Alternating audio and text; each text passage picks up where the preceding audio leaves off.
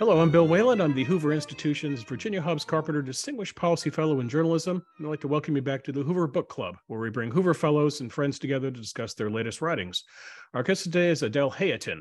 Adele is the Annenberg's Distinguished Visiting Fellow at the Hoover Institution. She's an economist and demographer specializing in comparative international demographics and focusing on economic and policy implications of U.S. and global demographic shifts. Adele Hayatin joins us today to discuss her new book, New Landscapes of Population Change, a Demographic World Tour. Adele, thanks for taking part of the book club. Thank you. So let's get one thing off the table right away. If you speak to the British singer of the same first name as you and you call her Adele, she gets quite huffy because she says it's Adele. So is it Adele or Adele? It's Adele, and I had it first. Okay, since you do demographics, is there any demographic shift in that name? Are women naming their kids after the singer, or is the name Adele remain rather static in terms of baby names? I don't know. Well, I looked it up myself. Actually, there's no bump, but then again, I don't think there's been a big bumper crop of Oprahs and Madonnas either. So congratulations, you get to keep your first name. Great, thanks. So let's talk a little bit first about you before we get into the book, Adele. I'm always curious when I talk to fellows is that how it is they ended up at the Hoover Institution, what brought them, not just the institution, but their particular brand of learning. So let's first of all talk about your journey to Hoover. And it's an interesting story. It involves a great man who we miss very much named George Shultz. Right. Well, let me start earlier than that when I first got my name, Adele. So my interest in demographics happened when I was a kid. I grew up in Littleton, Colorado, when it was still country, which means I grew up in a case study of population change. I thought I would go to the same school as my brother and sisters, which was a little red brick schoolhouse. But no, the county was on a building boom to accommodate the population growth. So I ended up going to 3 different new schools over a few years, including one with a split shift. I wondered where all my classmates had come from, but mostly I wondered how the county got it so wrong. It was only later that I realized I was part of this baby boomer bulge, likened to a pig in a python with kids coming into elementary school and then going to high school and then going to college and then going into the workforce and finally now approaching retirement. So my interest in population trends began then and crystallized when I became a business economist, focusing on real estate markets.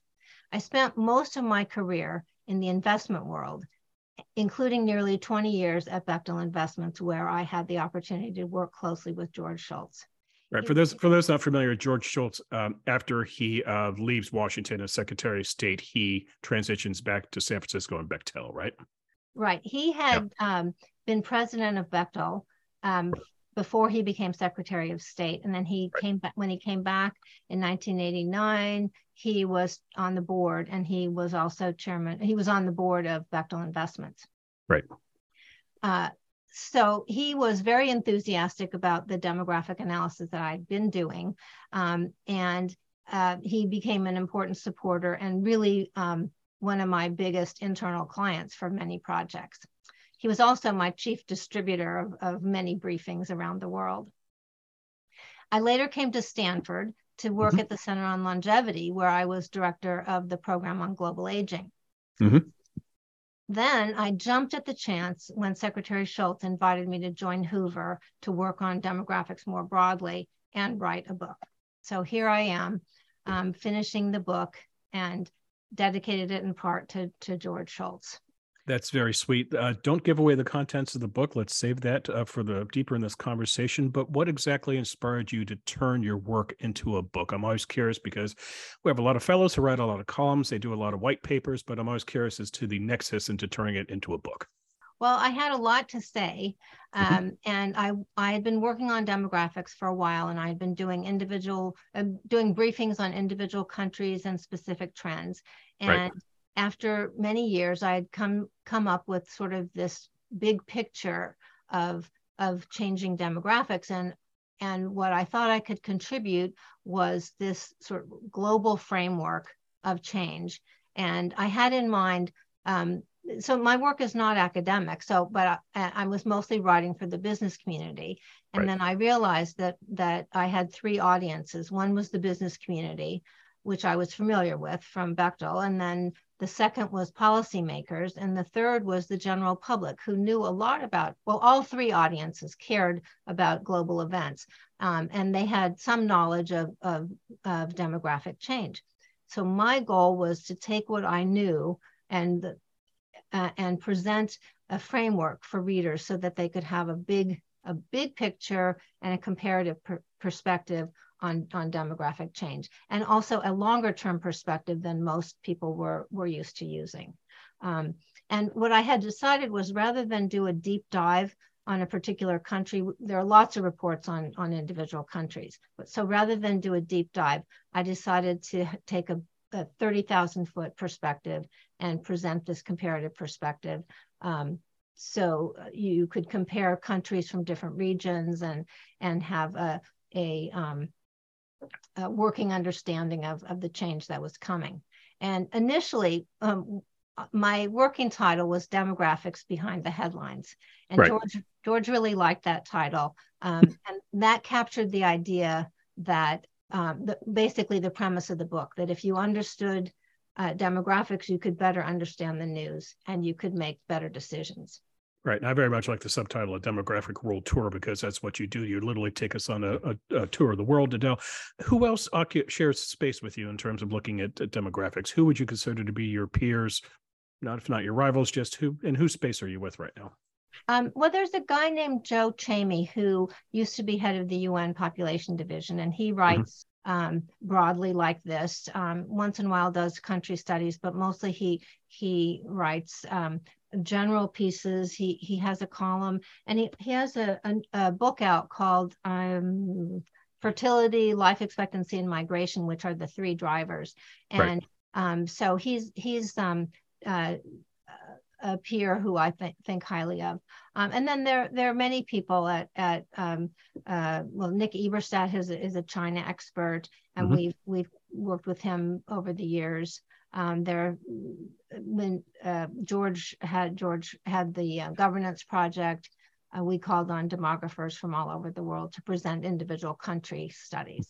Okay, so we're going to do things a little differently today, Adele. Number one, I'm going to begin by throwing a pop quiz your way. So get pen and paper ready. Here we go. I'm going to ask you several questions related to population and population quiz. So first, these are all true or false questions, Adele. I want you to answer accordingly. Question number one, Adele. The world's population is soon to reach 8 billion people, meaning it's doubled in the last 50 years. True or false? Okay, so is this a trick question? It's a trick question. So okay, the key phrase, soon to reach 8 billion, and it's doubled in the last 50 years. According to the UN, the population reached 8 billion on November 15th. They had a very precise estimate. And it hasn't doubled over the last 100 years. It doubled over the last 50 years. So grew even faster than your question implies. Okay, so so we're past 8 billion. Okay, so when do we hit 9 billion, Adele? You'll see that in slide 1. Okay, giving away the show already. And a surprise, so 50 years for doubling the population.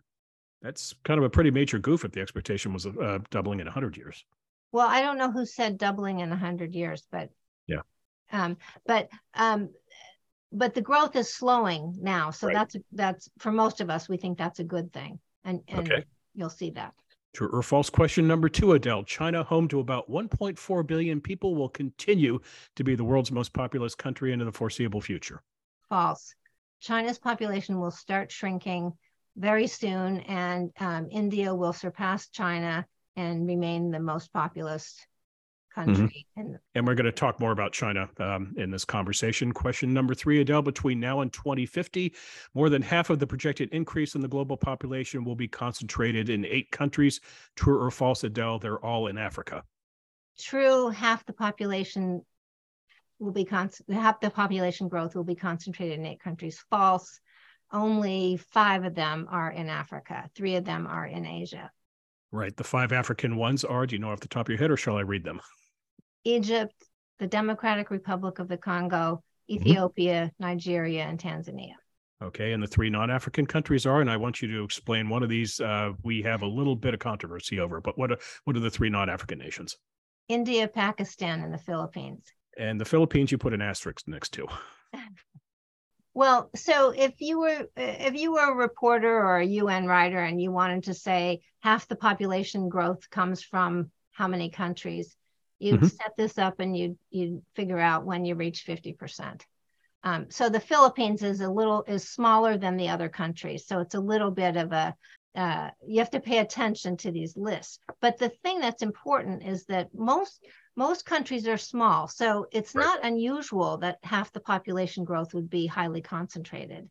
That part's not unusual, but the growth rates are really interesting. And what's interesting about this question is that it used to be true that the population growth was concentrated in Asia, but there's a big shift now, and it's now concentrated in Africa. Now, I didn't mean to malign the Philippines as being small, because they've really had some rapid growth, but it's an outlier on the list. Okay. While we're on the topic of Asia, Adele, true or false? Japan's birth rate now exceeds its death rate. True or false? False. It's the opposite. The death rate is higher than the birth rate, which means the population is shrinking. And because they do not have much immigration, that contributes to the population declining. And how long has that been the case, Adele? Because seems to me I've been reading about this story for quite some time. I think it's been since about 2010. I mean, the rates crossed around 2010, so the natural decline occurred about then. Right. And there's just been a very long conversation about Japan and fertility rate, which gets into conversations about lifestyle and work versus play and so forth. Right. Japan's done, we should follow Japan because of all the attempts they've made to enhance their workforce through technology. And they've made a big effort to try to get more women into the workforce. Probably that hasn't worked as well as they had hoped. But they're the most, they have been the most rapidly aging, and they're the oldest country. So we should look to see what might work in their experience. Let's see if you can score 100 on the pop quiz. Adele, final question. True or false? Russia's population continues to grow at a healthy rate. False. I'm not sure when it was growing at a healthy rate, but it's starting to decline. And they've had some little blips and bulges in their population, but it's mostly set to decline because they have a low fertility and also not a very high life expectancy. I saw a stat, Adele, I think the State Statistics Agency of Russia put it out, claiming something along the lines of 80,000, the Russians or populations shrinking by about 86,000 people a month. Yeah, I've seen that statistic. And so for my purposes, what I try to do is use the UN data so that I can have comparable sources. And the UN does all the digging with the specific country census bureaus. So then I can use the UN data as a solid source. Right. So that strikes me as kind of the perfect storm of bad lifestyle, if you will, bad health, longevity. It doesn't help that you're sending young men into battle in another country, I suppose, as well. But a lot of people hear Russia and they just think this is a problem driven by vodka, but it's probably a little more complicated than that, right? Well, vodka is really important, but to the story. But it is more complicated. And the downturn in Russia's population occurred in 1990. After the fall of the Soviet Union. And they never really got medical care right, and the distribution of goods and medical care. So they struggled with that. They had an increase in life expectancy after that, but it's still much lower than most of the other industrial countries. Ukraine has a similarly low life expectancy, but it's much lower than the other industrial countries. It's unusual. And contrasting that, Adele, where would you turn to find longevity growing? Scandinavia, for example? Well, life expectancy is growing everywhere. Right. It's been it's been an upward trend almost everywhere. We have little blips downward to reflect famine and COVID and war and COVID and epidemics. And typically those are little blips. And you hope that it's not declining life expectancy. You hope that the countries can put policies in place that allow medical care and lifestyles to improve so that life expectancy goes back up. Well, I have some examples in the book where some countries had a decline in life expectancy of a few years, and then within a few years they were back on track. Others are on a lower trajectory. So it just depends on what the cause is and what the policies are. Okay. And it's been on the decline here in the US, correct? And I don't have the number in front of me, but I want to say it's dropped from 77 to 76 or 78 to 77, something along those lines. Right. It's dropped recently over the last couple of years for two reasons. One is COVID, which affected mostly older people, and the opioid crisis, which affected younger people. Right. So you have those two things that are causing a downturn. At the same time, you have some scientific advances that balance some of that out. But on net, we had this decline.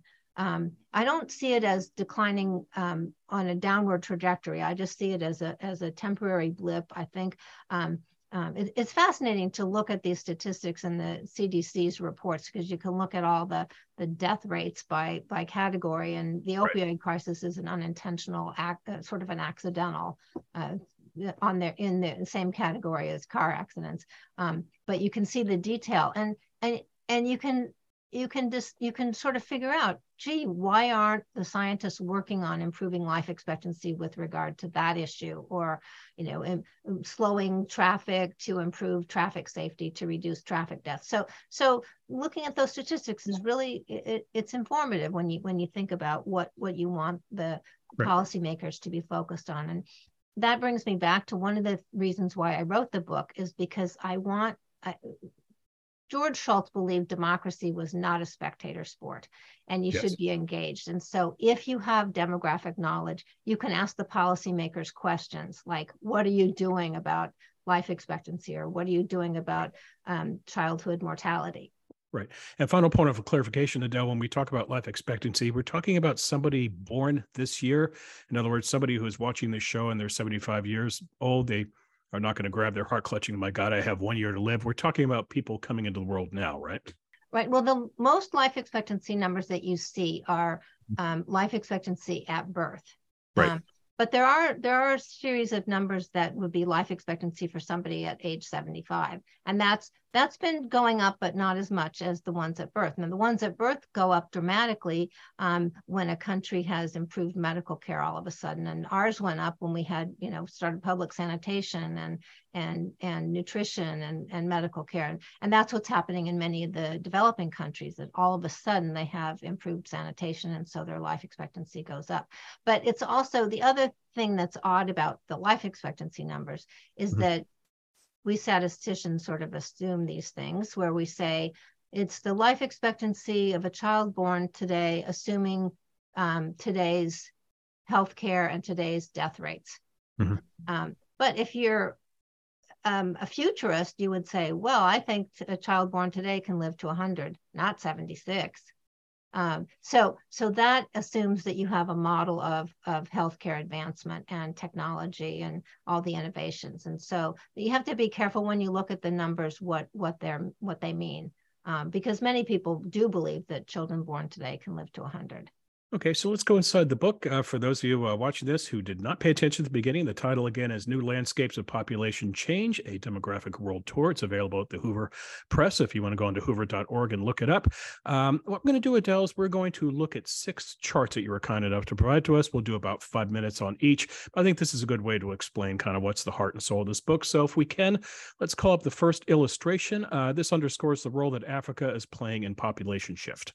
So this answers the question about the 8 billion and the shift to Africa. So it answers 2 of the pop quiz questions.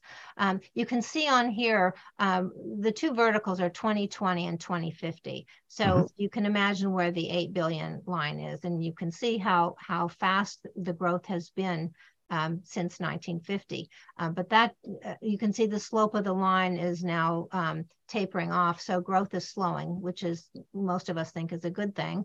But the big news is the shift to Africa. So over the next 30 years, until 2050, Africa accounts for about 60% of the total population growth. After that, they account for 150% of the total population growth, because we see that Asia is projected to decline. And we already talked about this in the pop quiz, where China is declining, but India is taking off. So that's what makes that arc for Asia. And so, but this is really big news. And one of the important things about charts like this is that many people have a very short time horizon, the business world in particular. But in order to see what's around the corner, you have to have a longer perspective. And so if you only had a 10-year perspective, you really wouldn't see the drama that's emerging in this picture and that you should start preparing for. Adele, could you dive a little deeper into Africa in this regard? So much news that you read about that continent.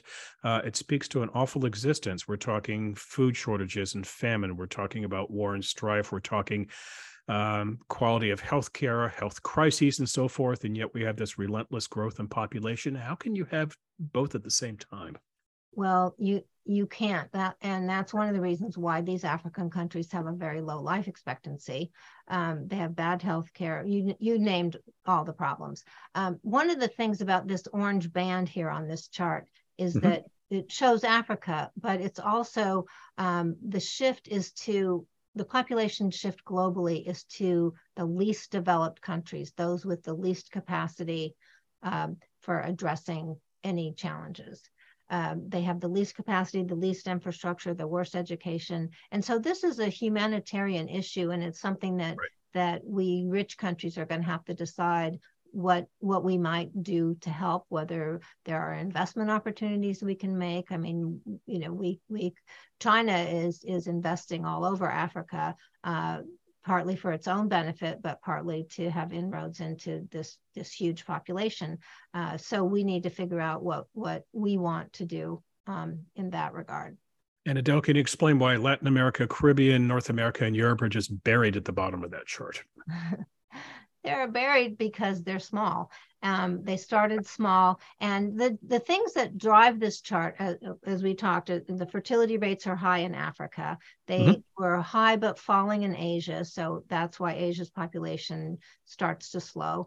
And they're very low in Europe, below replacement rate. And Europe is aging. And you can see its population is shrinking, although it looks small on here, but the population is shrinking.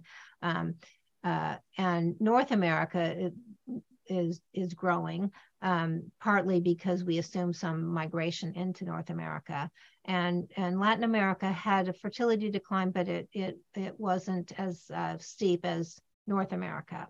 And just I don't know if you can see the Oceania line. Lots of times Australia, New Zealand, and Papua New Guinea are included in Asia for convenience and because it's small.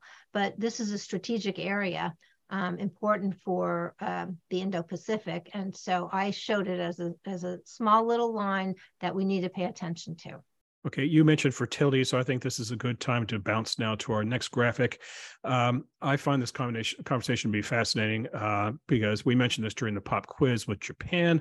It's a lifestyle question here in the United States. It gets into a very complicated question in part about women in terms of motherhood. When to become a mother, women have options today they didn't have a generation ago. I believe also, Adele, as we look at this and we look at births for women, 2.1 births per woman is considered the replacement level. So if we can call up the second graphic and let's talk a little bit about fertility. Okay, so fertility is defined to be births per woman. And that's more akin to, say, family size. It has nothing to do with ability to conceive. It's really just a demographic number. Right. And the idea is replacement rate. I show it on this slide at 2.1. That's a long-term replacement rate. So it doesn't mean that if you get your fertility rate down to 2.1, your population will stop growing.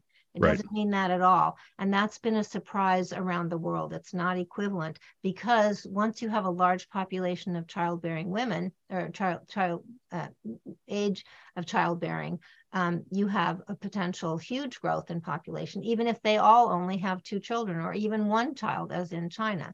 So let me just focus on, I have 3 groups of countries here. Yes. At the top, you see these African countries 2 African countries with very high fertility rates. The Democratic Republic of Congo has the highest on this chart, but it's not the highest in Africa.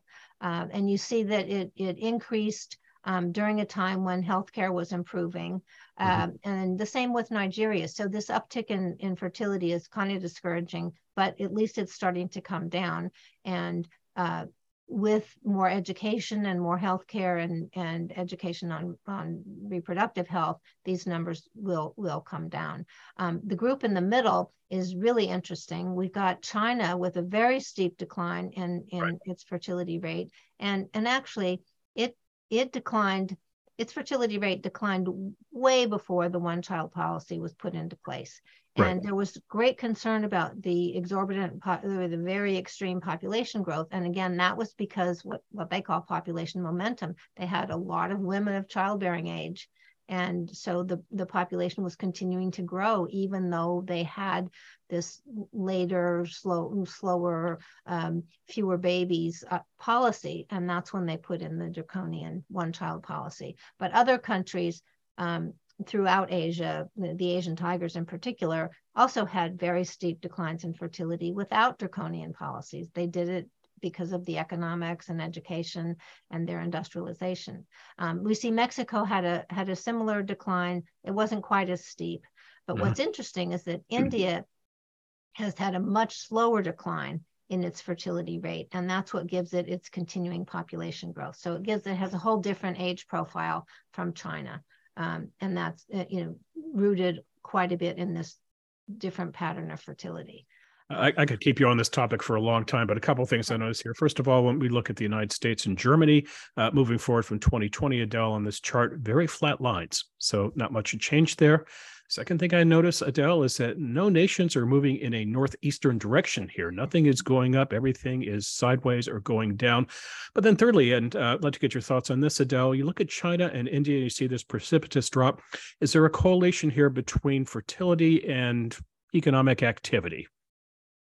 In several ways. First of all, economic growth leads to declines in fertility. Yes, that's what I'm getting at. But declines in fertility, because once you have fewer children being born, you have a smaller pipeline of workers, and that leads to a change in your workforce, and that threatens economic growth in the longer term. It takes a while. It takes a generation or so before that shows up.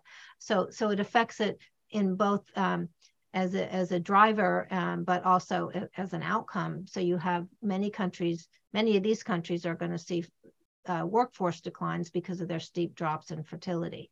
And you're right to notice that there's no northeastern direction on here, despite many pronatal policies and many efforts to get women to have more children. China's desperately trying. They now have a 3-child policy, tax incentives, cash payments, new cars, minivans. It looks as if none of those pronatal policies are very effective. They may work to encourage the different timing in having a larger family, but basically there's no evidence that any of the pronatal policies work. Once once women enter the workforce and become empowered over their own bodies, they get to make their decisions. And then finally, I'm curious, Adele, about attitudinal approaches here in terms of fertility and having children. Anecdotally, and you probably know people in the same situation, I know couples who have one child, and then they have a very long debate over having a second child, and oftentimes they have a second child and parts of the first child has a sibling. But then it becomes a question of a third child, and this gets down to the question of lifestyle and work, but also economics. Can I afford to have a third child? Will they have a good lifestyle and so forth? This is an American problem, Adele. I'm curious if other nations are struggling with this as well, and it's leading to an attitudinal change in terms of having large families. Well, for sure, family size has gone down, except in Africa. And there's a tradition and a cultural tradition in Africa to have larger families. And that some of that is rooted in the agricultural nature of their economy, but a lot of it is also just plain this cultural bias towards wanting large families. And I think one of the things that we should pay attention to is whether any of the challenges that we face, whether it's climate change or the COVID crisis or whatever, would encourage people to think about wanting larger families. We've gone from having what they call a bushy family tree to having, really sparse, skinny tree. Yes. So there might be some new cultural things that encourage larger families. So we need to be on the watch for that. Maybe there'll be, we'll need some new schools instead of turning the schools into other uses. Maybe we'll turn them back into schools. But it is important to consider the cultural ideas in different countries. Okay, let's now shift to life expectancy, Adele, something I take quite personally as someone who gets way too much literature from AARP and reminders that my time on the planet is limited. We mentioned in the beginning during the pop quiz about longevity here in the U.S., which I believe is actually over a 2-year period. Adele has now had its biggest drop since the 1920s. Curiously enough, I delve into politics. That is my world here at Hoover, Adele. This actually was a campaign issue by some people, I think, kind of scraping for votes. It was pointed out that here in America that more Americans die young in states with conservative politics. Take that for what it's worth. But let's shift now and look at fertility, if you will. And if we can call up the slide, we are now looking at global population age 65 and older, expected to double by 2050. If we can see the slide, I'd like to get Adele's comments on this. So there it is, Adele. Right. Population Okay, goal. So this slide, there's really no surprise in this slide if you think about it. So this shows the population age 65 plus by region in billions. So it's no surprise that Asia has the largest, but it is kind of shocking to see how big China's older population is. And let me just say a word about the term 65 plus. It's the old retirement age. Yes. And it was just a benchmark. So it doesn't, we're still using it for comparative purposes. But it doesn't mean that these people that somebody age 65 plus is no longer in the workforce or no longer capable of doing anything. They're not frail. It's a whole new definition, but we've been using it for a while. So population age 65 plus doesn't mean frail. And soon we'll have better data so we can look at different brackets within the older population. But right now, much of the reports are lump the whole population together.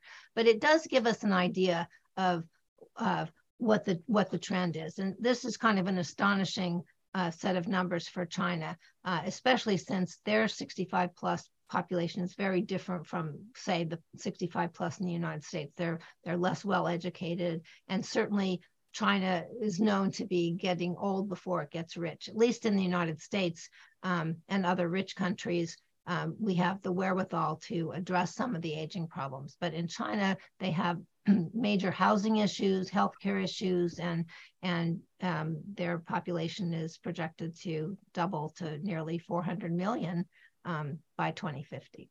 And there's a phrase that you like to use. You call it a global challenge. Now, somebody sitting here in the United States may be thinking, what does it matter to me if China's population is getting older? But explain, Adele, why this is a global challenge. So populations are aging everywhere. And maybe it looks more extreme in Asia, but in all the other regions, populations are aging. And it looks like it's happening kind of all of a sudden. So if you just look at the 2020 line, you see that there are 700 million people age 65 plus. But what's happened is that with the increasing life expectancy, we have more people reaching these older ages. And so it's like all of a sudden, over the next 30 years, that number is going to double. And so there needs to be some adjustments made by policymakers to accommodate that shift. And there's a whole trade in caregivers and building senior housing. So it's something that hasn't been well addressed, and that's why I call it a global challenge. And okay. It's the speed of aging that makes it even more significant. And here we are yet again, Adele. I look at the bottom three. I look at Latin America, Caribbean, North America, Europe. And if you look on the chart from 2050 to 2100, again, it's a rather flat line. Well, this is the below replacement, or the replacement rate fertility that suggests that over time you then have a stable population.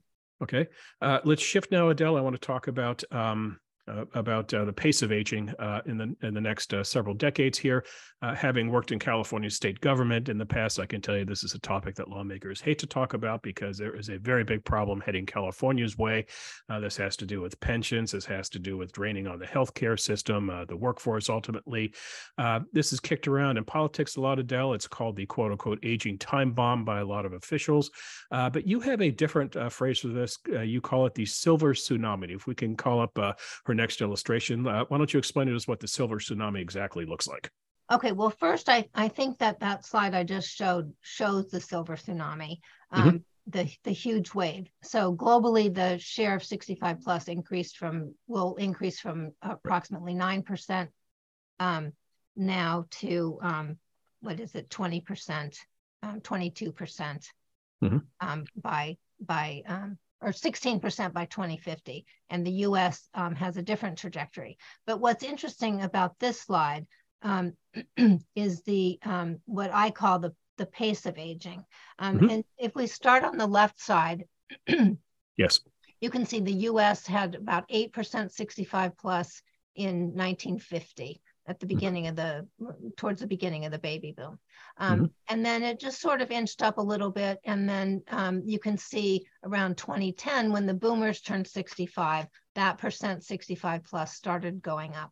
And then it goes up at pretty steep pace, and then it kind of levels off. It keeps on going because there are fewer and fewer children, so the percent 65 plus goes up. But it's pretty gradual. And you think about all the turmoil that you just mentioned about the pension planning and the housing and all that we've had over this long course of reaching this age, then you think about these other countries that are aging much faster. So they need to prepare faster. So what I did in this chart, and I have another chart in the book that compares this. You see, it took the United States. Oh, and also some benchmarks were 7% 65 plus and doubling to 14%. So it took the United States 69 years to increase from that 7% to the 14%. Okay, so here's what I'm looking. Go ahead. I'm sorry, Adele. Go ahead. So Japan had a much steeper increase. So it increased 3 times faster than the U.S. And that's, we've been hearing a lot about Japan's aging, and this shows how fast they age from like 5% to 28% over a very short amount of time. So over 27 years. And we see the blue line there is South Korea. They're going to increase even faster.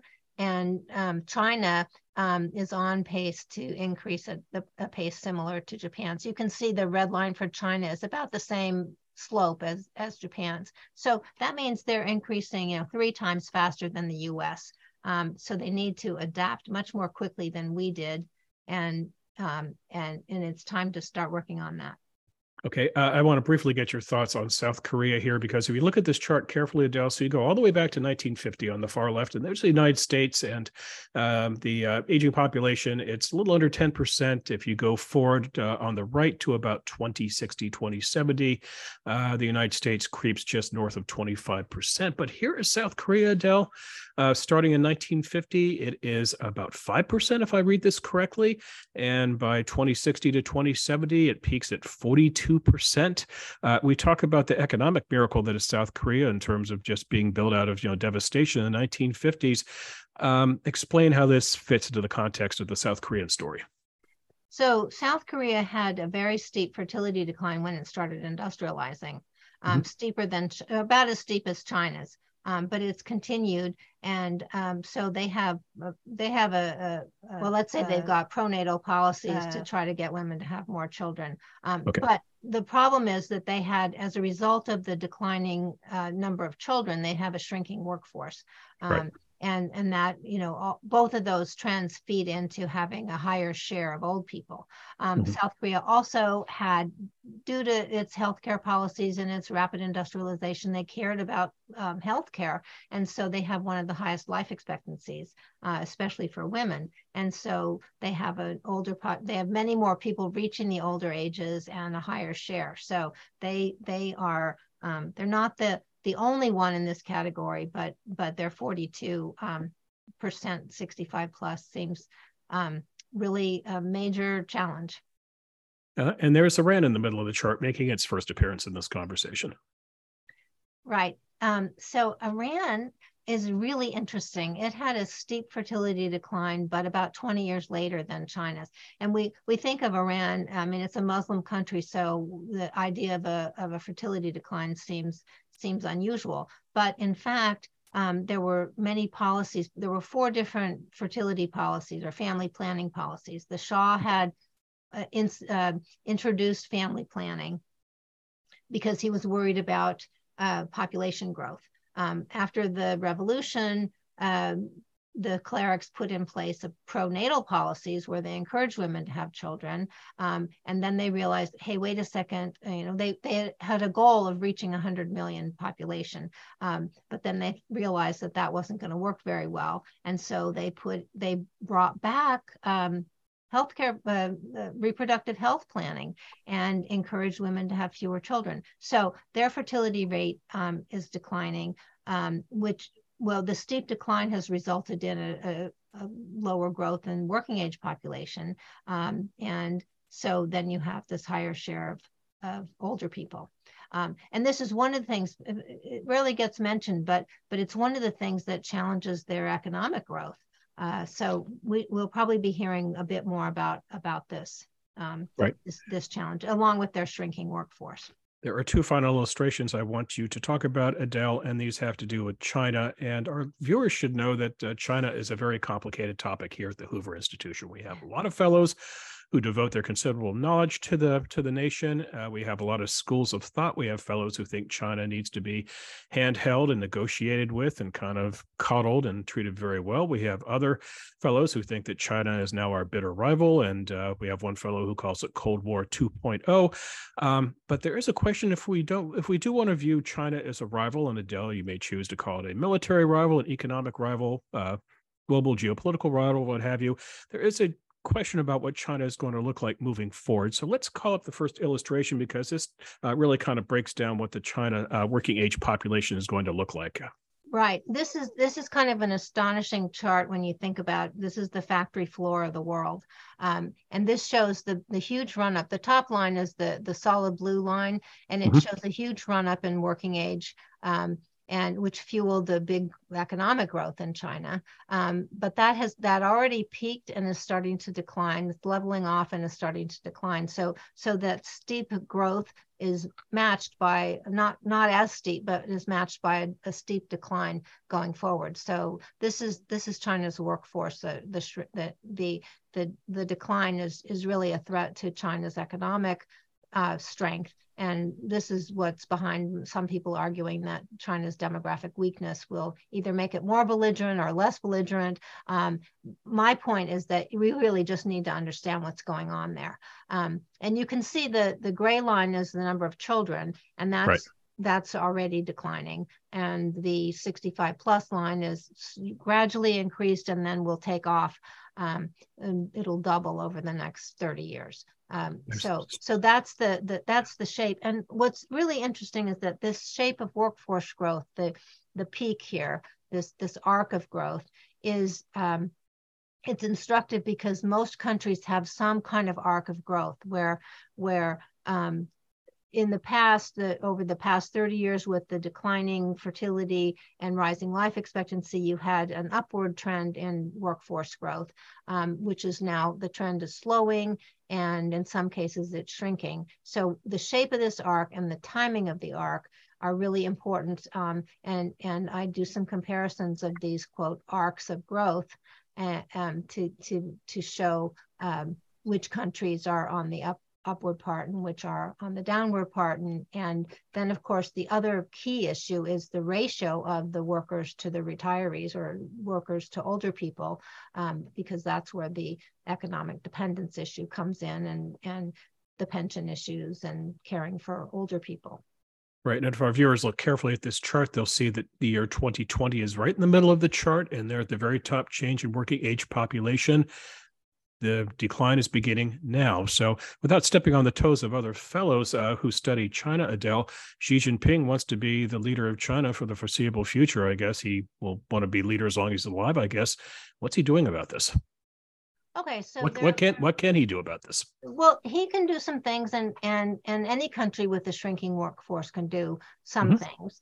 You can, if you think about the equation for economic growth, it's a function of labor supply and productivity growth. So if you have a shrinking labor supply, you need you can do a couple things to increase your labor supply, like have more worker participation at all ages. You can raise the age of retirement. You can bring in immigrants. Or you can work on the productivity side and use technology to increase your productivity, use education and retraining to enhance the productivity of the existing workers. So there's some things that he can do. Education would probably be one of the key things for a longer term perspective on workforce growth. Mm-hmm. And then let's go to the final chart, Adele. And this, by the way, is the answer to the question of what is exactly on the illustration of Adele's book, when, not if, but when you get the book in the mail. In this chart, Adele, this explains how China's workforce compares to other nations. Okay, so the purple area here is that arc of workforce growth that I just talked about. And we see the point of the peak for China occurred about 10 years ago, and it's on the downturn now. And this chart basically has a number of countries. This is one of my favorite landscapes. They're layered, so you can see the shapes of smaller countries in the front and larger countries in the back. So you see India in the back. The workforce growth is continuing and will continue for some time, and it's a much more gradual change. But another surprise is Nigeria, which is coming out of from behind the U.S. there. Its workforce is projected to double between now and 2050. You can't see that because it's behind the U.S., but after 2050, it's projected to double again. The Democratic Republic of Congo would have a similar pattern. Two other African countries on here are the orange color, Ethiopia, and Egypt there on the right. And then the US is the blue area, and we don't really have an arc yet. I mean, we have a little bit of an arc, but the key thing about this UN projection is that it assumes that migration or immigration will continue at the same pace that it has been. And that's a pretty critical assumption. So there are ways we can improve similarly to what I described for China, that we can improve our workforce growth.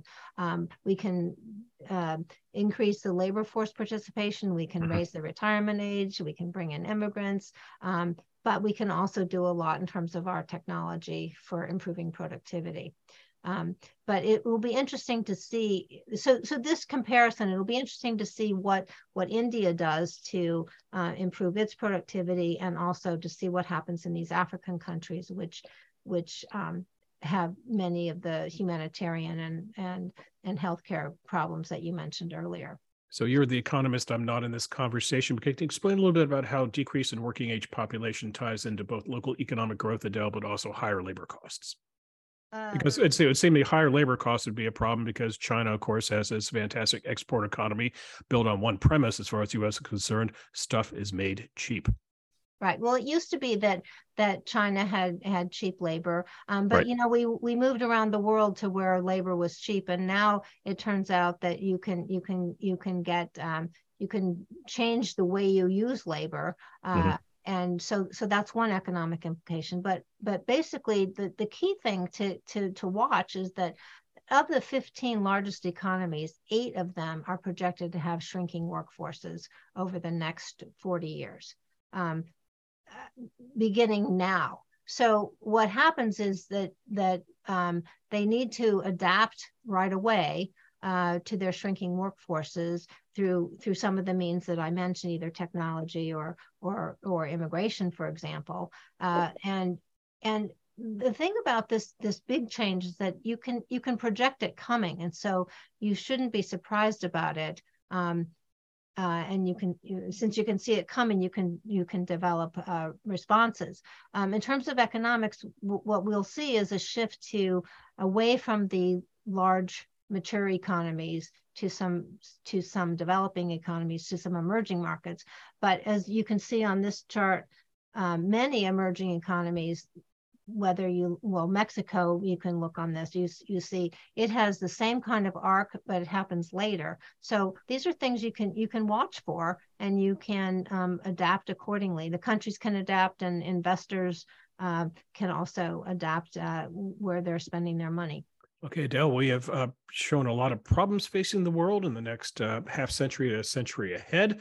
I'd like you now to channel your George Shultz. You may go find a nice sports coat. He always had wonderful sports coats to wear, except when he got into deep Princeton mode. That was always a iffy thing with him. But let's channel your George Shultz in this regard. George Shultz loved to convene meetings and put bright minds together and solve problems. He was about identifying problems and solving them, not just grabbing about them.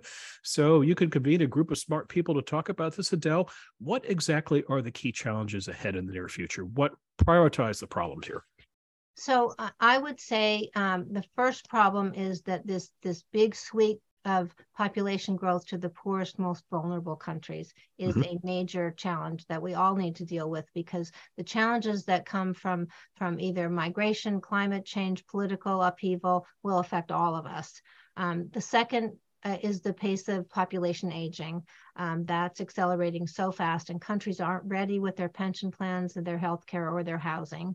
The third is the workforce growth challenge, which I just was talking about, with slowing workforce growth everywhere and shrinkage in many parts of the world. And the fourth challenge is what we can expect in terms of increased migration stemming from economic and environmental challenges. Countries will need to effectively manage both their inflows and outflows to avoid major disruptions. And because we can see a lot of this coming, there is a way to plan for some of this. But basically, all four of those things I mentioned can be seen as human capital issues. And so human capital management is increasingly important for managing all of these changes. And on the bright side, which George Shultz would look at, we can see these challenges coming. If we look in the right place and we look carefully, we can see them coming, and we can prepare in advance. And we should be preparing now, not in 30 years. And I think he would say we need to look at demographics differently and with a long-term perspective. I always view policy challenges, Adele, as something of a dance. And anytime individuals dance is the question of who leads. So who leads this conversation? Well, that's very interesting, because each country's got to. We had the climate conference, we had the G20. It's not clear who's leading. Yes. And one of the things with global population changes is that there's no governance. There's no governmental authority. I mean, we've got many international bodies that address these things, and we need to figure out a way to make them more effective at addressing all of these challenges, because the changes will happen, and we need to let's see if I can convene the right group. I don't know how to make the international groups more effective. I think broader membership in some of the groups would be helpful. We don't see African countries participating very much. And I think that one of the things that we can do, which I talk about in the book, is that individuals can do a lot more. By educating ourselves about these changes, we can talk to policymakers, we can channel our investments, and we can channel our charitable contributions in ways that could make a difference and get people to be more aware of the changes that are underway. And then finally, takeaways, Adele. I think you just mentioned a takeaway in terms of what you hope readers will get after read the book. And dear readers, by the way, this is not PhD level reading. No offense, Adele, but this is not an 800-word book. It's very easy to sail through. It makes sense of a lot of things. But what do you hope the reader will take away after reading this book, Adele? Well, before I answer that one, let me just say that if you want a quick read of the book, just read the list, just read the captions of all the charts. There's 100 charts. And if you read the captions, you'll get a really good idea of what's going on in the book. So the takeaways are that what I try to do in the book is describe patterns of growth and groups of countries, so that there's a way to think about the 200 countries in the world, and which ones are similar and which ones are different, and what the differences are. I take a long-term time, a long time frame, so you can see the inflection points. But that's a little dangerous in terms of accuracy. So I suggest having alternative scenarios so that you can think about, if we were successful at reducing fertility rates and increasing life expectancy more, what would these look like? So what I'm hoping is that people will begin to understand these demographic shifts, and understand that they affect everything. They affect us locally, personally, our families, nationally, globally, and we should understand these changes so that we can start addressing them.